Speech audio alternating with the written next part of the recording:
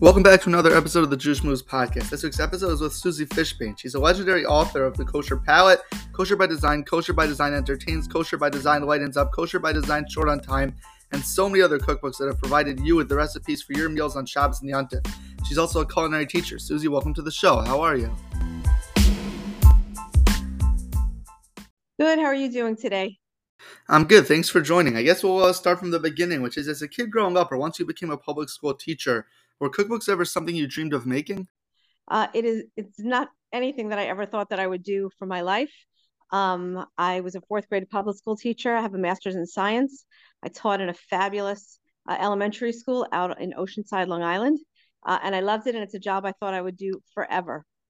And then I got married and my husband and I moved, well, first to the city, and then our rent got hiked so high that we said, this is crazy. We should use that money and pay it down on, pay it to a mortgage, not to rent, which if only I could tap myself now and say, you should have just bought that apartment. But we moved out to New Jersey and I was commuting out to Oceanside, Long Island from Livingston, New Jersey. And I was spending 4, sometimes 5 hours a day in my car. And that became really undoable. It was really brutal. So I ended up having to leave that job, and I found myself with time on my hands, living in a house in suburbia, and I did not yet have children. So when you find yourself in that situation, that it's not a lot of it's hard to meet people socially. So I went knocking on my shul's door to say, "Hey, willing volunteer, are you looking for help on anything?" And shuls don't often get, knocks on the door like that. And within like 6 months, I was the sisterhood president. And it turned out that I had a knack for fundraising. I was just, I don't know if that was just something I was good at. And that put a bullseye right on my head.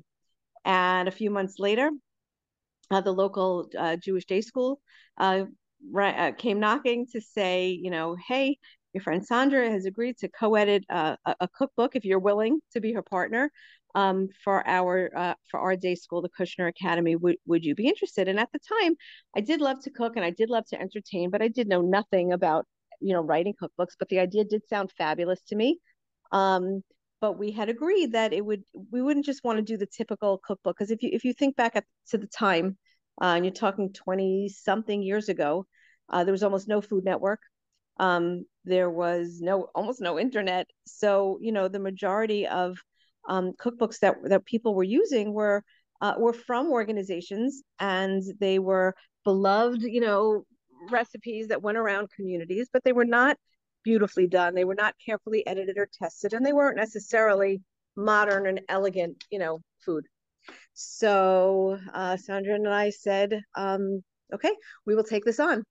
And together with the help of about 800 people who submitted recipes and a whole lot of people who participated in tastings and testings and lots of different parts that come together in making a cookbook, the community, and it was more than just the Livingston community, it was all the communities that make up the Joseph Kushner Hebrew Academy, produced the Kosher Palate.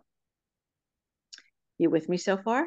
Yeah. So when you self-publish a book, it's like taking your book report to Staples. So we had ordered, I think, 5,000 books. And what do you know? 5,000 books were delivered, but the school was not in the cookbook business, and they didn't have office people that were going to take this on as a business. So the 5,000 books were delivered to Sandra's garage. And on the floor of my bedroom, I set up the office of the Kosher Palate. And if you bought one of the original 50,000 copies of the Kosher Palate, you absolutely spoke to me on the phone and I processed your credit card. That's literally like, you would place an order, I would, take care of it. Sandra would wrap it up, and one of our husbands would drive it over to the Livingston post office.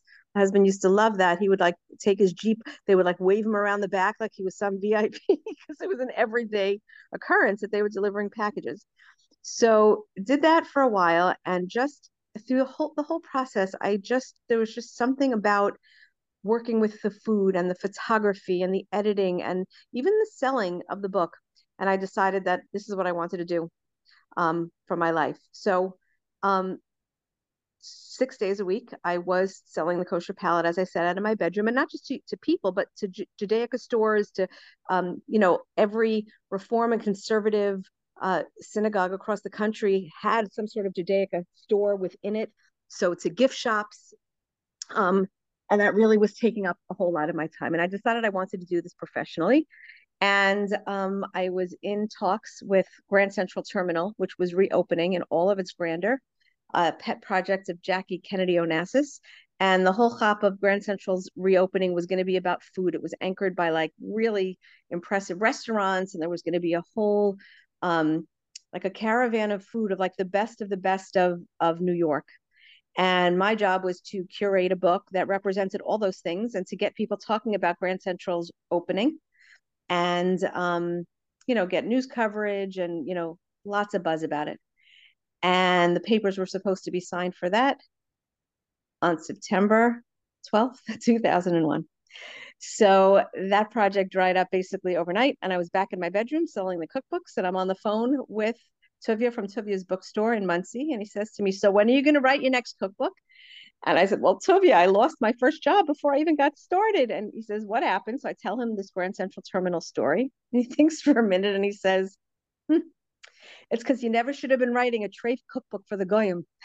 So I said, "Well, Tuvia, do you know anyone in the kosher world that's that would hire me?" And he said, "I'm going to see if I can get you an interview with my friends over at Art Scroll. I buy all my sperm from them. Let me see. They've been for 30 years, been looking to do a cookbook. They never found the right fit." So I went in for my interview and I met Rabbi Meir Zlotowitz. And at the other end of the table was his then young son. We were both young at the time, Rabbi Gedalia Zlotowitz. And they interviewed me. And I don't think that Rabbi Zlotowitz was quite convinced that I was necessarily the right fit. But Gedalia turned to his dad and said, "You know what, Dad? I have a really good feeling about this. Let me take her on. This will be my project." And off we went. And for 20 something years, I used to say, not only do I have my own pride and career on my on my shoulder, but I'm schlepping along Gedalia Zlotowitz. But boy, it was like just a match made in heaven. We for 20 something years have just, thank God, only had success and really enjoyed working with each other. And I did end up winning Rabbi Zlotowitz over. He definitely got a kick out of me, a few months into the project. And it's just been nachas. And now Art Scroll is the go-to place. If you are a kosher cookbook author, they are your dream publisher. So in a very long answer to your question, that's the beginning of my career. And from Oh, the sale of the very first Kosher by Design, I knew this was going to be it for me. Like I love this. Okay, that sounds like a lot. When we go back to the first cookbook, when you had 800 recipes submitted, did you assume everybody's recipe was going to taste okay? Or did you personally make each recipe and then try it? It wasn't me personally. It was all the communities that made up the Kushner School. So in different communities, like one community took the appetizers, and Sandra and I pulled out like these are the ones that we thought had the 25 best shot of being a doable or a good recipe. And then people tasted them, and people voted, and that's how it was decided what was in. But it was very obvious from reading, some of the legendary ones were like there was an apple pie with a hard boiled egg in it. Like we weren't going to waste anybody's ingredients or time to make that recipe. And there were a lot of things like that. A lot of things like dump your duck sauce over your chicken and bake it for 4 hours. So just for as people who loved food, there were things that we just knew we weren't ever going to include. So yeah, and lots of people participated in those parties, and that's sort of how those 800 recipes got pared down to what we ended up using. Wow, and you mentioned your contract with Artscroll. What happens after that? You signed a contract and you go home. Do you start coming up with 9 kosher cookbooks right away, or was there something more to it?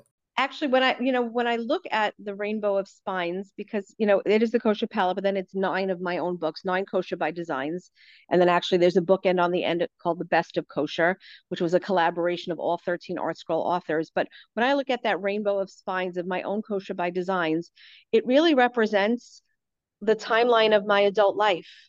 The original Kosher by Design was all about celebrating Jewish holidays. And as a young married person starting a family, I often hosted the holidays in my house.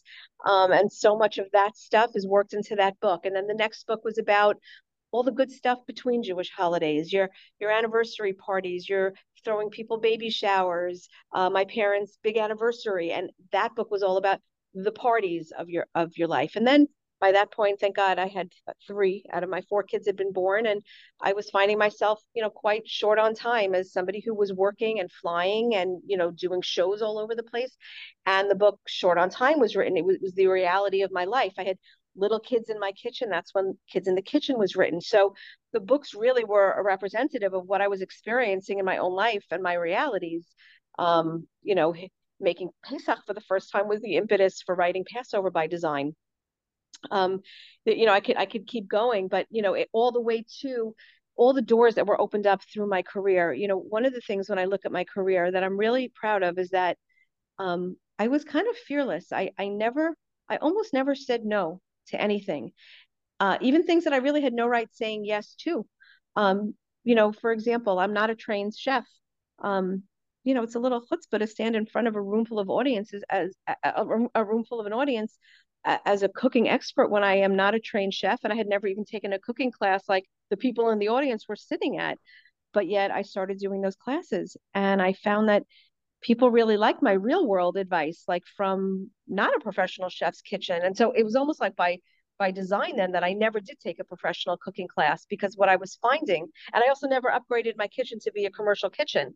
I was finding that people were responding to the fact that I was a person in the kitchen the way they're a person in the kitchen. And I don't have a 6 burner stove and 9,000 million BTUs and, six different ovens. Like, I was working on regular appliances in a small, relatively small space, the way they are.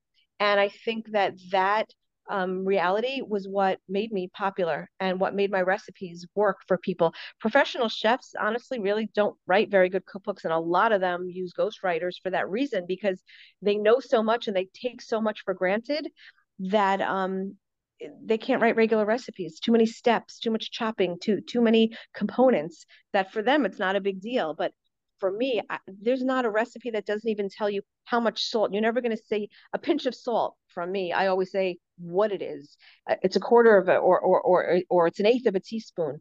I basically assume that somebody who is trusting me to buy my book is maybe opening up to a page and maybe has never cooked anything in their life. And that's my responsibility, is to make sure that the money they spent on the ingredients and the time they spent in the kitchen totally pays off, and that the recipes work the first time and every time that somebody makes them. And that is the feedback. And that is why these books became so popular, because people knew that they could rely on them.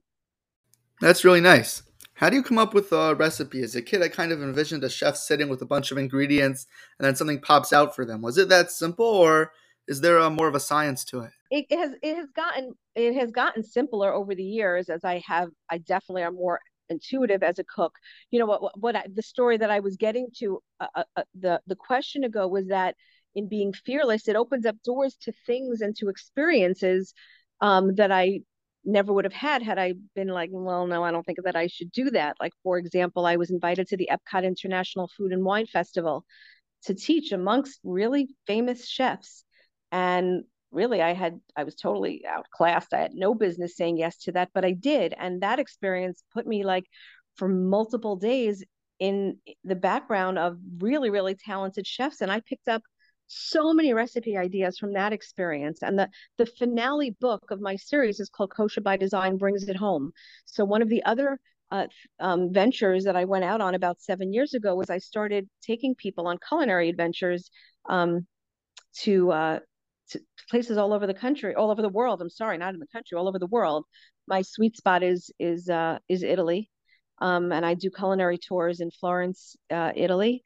Now also in Milan, Lake Como. I've incorporated Rome. I do culinary tours to Israel. I was a guest on other people's tours in France and and Cancun and in other places. And I bring that up because so much of what I learn outside of the American kitchen, I bring back. A lot of it is in Kosher by Design Brings It Home, but some of the sensibilities are just now ingrained in me and in the recipes that I think about and teach and talk about and write about.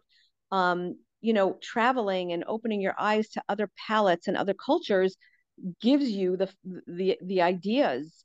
If all you're doing is wandering in the same, you know, five spices that you grew up with, your palate is never going to expand. So your recipe writing is never going to expand. But by traveling different places and meeting other people, specifically chefs, um, there's so much that I learned from that I then incorporated into new recipes, recipe ideas that I would never have, I never would have learned of or thought about had I not been exposed to people who those were the lifeblood of their, you know, time in the kitchen and in their family histories. When you learn how to make Italian meatballs from an Italian, they look very different than, your mother's sweet and sour meatballs from Shabbos. The technique, the ingredients. So that's how new recipes came about from, different exposures and experiences and surrounding myself with people that I could really learn from. It sounds like a lot of different places to draw inspiration from, but despite all your experiences, were there ever times you drew blanks and got writer's block, or were there always new recipes popping out? Akiva, if you asked me to write a cookbook today, I don't think I could say yes. I don't know how I did it. I'll tell you what my work schedule life was like. I would finish a cookbook. I would take one day off. Rabbi Zlata would call me and say, "What's the next topic?" I would give him the next topic, and I would get back in my kitchen. And I think if I had taken any time off between books, I don't think I could have ever started again. I treated it like a full-time job. I would spend, I would say sometimes like 6 to 7 or 8 hours a day in my kitchen working on developing, testing. Sometimes I would get an idea and I would keep serving incarnations of it to my family because I just thought the idea was so fabulous and it just wasn't gelling. And they would finally say, like, Ma, you just got to give it up. Like, move on, just move on. So, yeah, I kept my head down. I did my work. It was all food all the time. And when I wasn't working and developing and writing in my kitchen, I was out exploring. I would wander the streets of the city and read restaurant menus and go to the library and research other cultures' food. And um, yeah, anytime that I had an opportunity to be, my husband and I had gotten a show in Panama, and my husband came with me. We made a little vacation out of it. I made sure to like go to their supermarkets, the kosher and the non-kosher, to see like what ingredients, are people using here? What is the kosher community importing from Europe, that I haven't seen yet?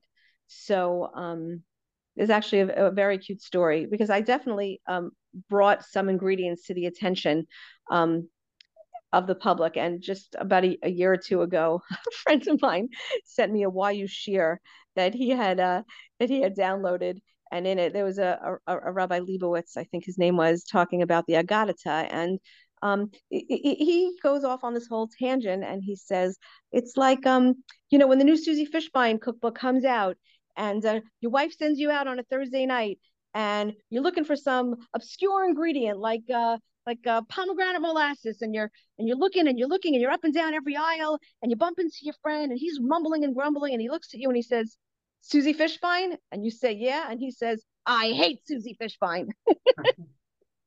So, I used to get phone calls from managers of supermarkets saying, "Don't do that to us again. Don't put new ingredients in your cookbooks that you don't tell us about first. We want to have the stuff on the shelves when the books come out." So it sort of also was, so much of my mazel was in timing, that the kosher world exploded. I mean, you look at these Facebook groups of kosher restaurant foodies, and what kind of kosher restaurants are out there now. Like 20 years ago, 17 years ago, there was not a lot of options out there, and there certainly was not a lot of cross culture in kosher. So I kind of came about as all that exploded. So new ingredients and even, different sauces and spices and cuts of meat, like I came about during all of that. So it was like the perfect explosion of, of new items and things to work with. That's interesting. You mentioned the Disney Food Festival, the Panama Vacation, and the food tours you've been able to be a guest on. Is there a moment from your cooking career that's been a favorite and stands out as the best among the others? Oh, I have so many. To be a guest, I've been to probably 40 out of the states in this country. Basically, for 17 years, once a week, I was doing a cooking show somewhere in this country. So I got to see how Jews all across this country live: Reform, conservative, Orthodox. and get invited into their homes, into their shuls, into their JCCs. Um, that just was such a privilege and so eye-opening. And I was always so welcomed. My husband always says to me, like, your job is like pure nachas, like everything about it. You go places, people are so happy. They're so happy to talk to you, to meet you. Like there's no downside. And I agree with him. Has never, thank God, been a downside to any part of this career. The travel is just like the cherry on the cake, but even just those regular shows and being invited into other communities and just meeting thousands and thousands of people. I don't know. It's been a joy. And obviously things like the Epcot International Food and Wine Festival. I was invited as an honored guest to the Obama White House for Jewish Heritage Month. Wow. It's just so many highlights. Being a featured celebrity guest on cruise ships. Um, I don't know. It's just my career has just, thank God, it's just been a joy, just a total joy. I am so grateful to Hashem and for the opportunities that I've been afforded. That's amazing. When you were coming out with the cookbooks, would there be times you go to someone for a Shabbos meal or to an event or to a restaurant, you taste the food, and then you realize this isn't what you had been coming out with and the standard you created? I guess sometimes when the other people have been interviewed go somewhere that has the same thing they produce, they don't feel like the event is ruined, but it's a bit of a letdown. Would you ever go to somebody for a Shabbos meal and be a little turned off or disappointed? Never, never. I am not a harsh judge. I do love food, so it's very easy to please me. I know how hard it is to put out a meal. I would never. Um, it's just that's just not who I am. I never use my name when I make a restaurant reservation. I don't want, I don't want anybody looking specifically at that. I feel self-conscious when somebody does know I'm in their restaurant and then they're watching what I'm eating. If I'm not absolutely loving something, I feel bad leaving it over on the plate.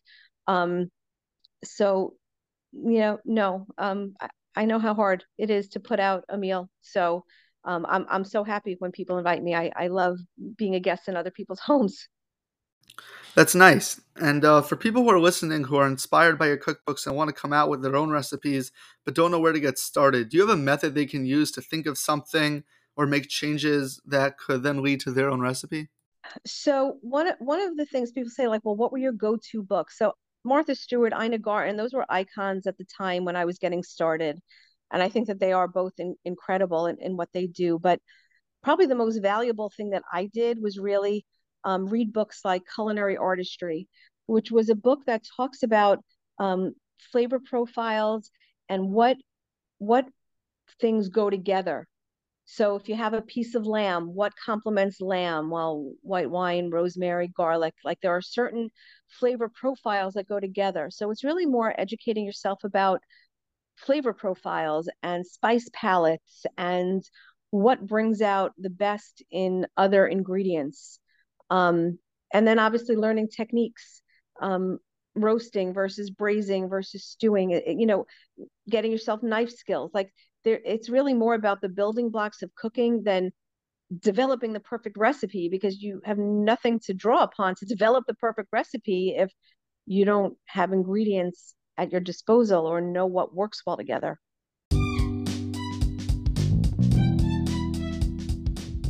I hope you're enjoying the episode. This is just a quick ad to let you know that Juice Schmooze collaborated with the From Merch brand to release Juice Schmooze t-shirts in 4 different colors and a Juice Schmooze mug. You can check it out all online and deliver it directly to your house at frommerch.com, FRUMMERCH.com. Make sure to check it out and get some yourself. Interesting. And I guess we'll conclude with 2 more questions. One of them is, I didn't cook so much as a kid, but when I did, I was always way off from the estimated time frame for how long recipes would take to make, whether it be something expected for 30 minutes or 40 minutes. I never hit it. How did you come up with the amount and decide how long it would take everybody to create?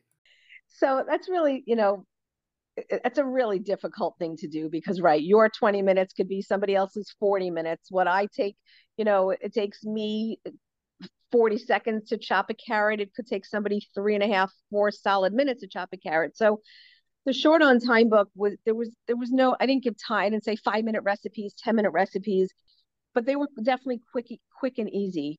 The teens and 20 something book was really meant for people who don't have a lot of equipment and obviously not a ton of time. So I never really gave you like 5-minute recipes because I do know that that's sort of not really doable because people's skills are so different. Um, I would say if you're looking personally, if you are slow in the kitchen, you want to use, recipes that don't have a lot of chopping involved or a lot of, prep involved. You're looking to get more flavor out of spices than out of, natural ingredients. That's why the Lightens Up book is probably not the most difficult, but the most time intensive book, because when you're talking about eating a healthier lifestyle, you really do need to start with everything from scratch. There's no popping open a jar of anything. So the recipes definitely take a little bit longer.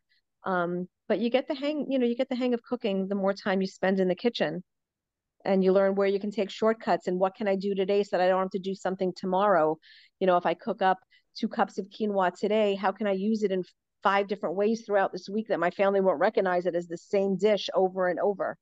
So that's really more where I try to, you know, sort of make an impression, like even on my own kids, like what can you prep once that then you can reincarnate a whole bunch of times, it's like a building block kind of a recipe. Okay, and to conclude, we'll end with the same question that ends every episode, which is you've been interviewed a few other times, you've been asked questions by people all around the world, and every time someone bumps into you, I'm sure they hit you with another question. But despite the fact that you're constantly being hit with questions from all different types of people, there's always things people wish they were asked about, which they never were. So looking back at everything you have been asked, what's a question you've never been asked that you wished you were, and what answer would you give to it? It is funny in all of the times that I've been interviewed. I don't think anybody has ever asked me what is my favorite food to eat. People ask me what's my favorite recipe in my books, which I will never give an answer to because I love every recipe in my books. I never signed a contract saying I will deliver 200 new recipes. I deliver a book, and if it's not good enough to be in the book, it's not good enough. So I will stand by any one of those recipes um, in the book. But my actual favorite food to eat, and I'm always on the hunt for it, is the best slice of kosher pizza. So, Wow. Do you have places you could shout out as having the best? um, I happen to be okay. My husband's gonna laugh at this because he says he doesn't even think like it tastes like pizza. But I happen to love fialkofs, and maybe there's a nostalgia piece of that from being up, in camp. Um, and I think Bravo does make a good slice of pizza, but I'm always willing to be wowed. As a teenager, Shimon's Pizza in Queens was always my go-to, but always on the hunt for the next best slice. Thank you again for joining and giving insight to so many different elements and aspects of your career. And everybody, make sure to go to your local Jewish store or online and buy the best cookbooks out there from Susie Fishbein. Thanks for having me on today. Thank you for listening to this past episode of the Jews Schmooze podcast. To get our latest updates and contact us, you can follow us on Twitter at Jews_schmooze. If you want to sponsor an upcoming episode, you can reach out to JewSchmoozeMarketing@gmail.com. And if you give us a 5-star rating on whatever platform you're listening on, that'll be tremendously appreciated. Thank you so much, and hope you're looking forward to the next episode also.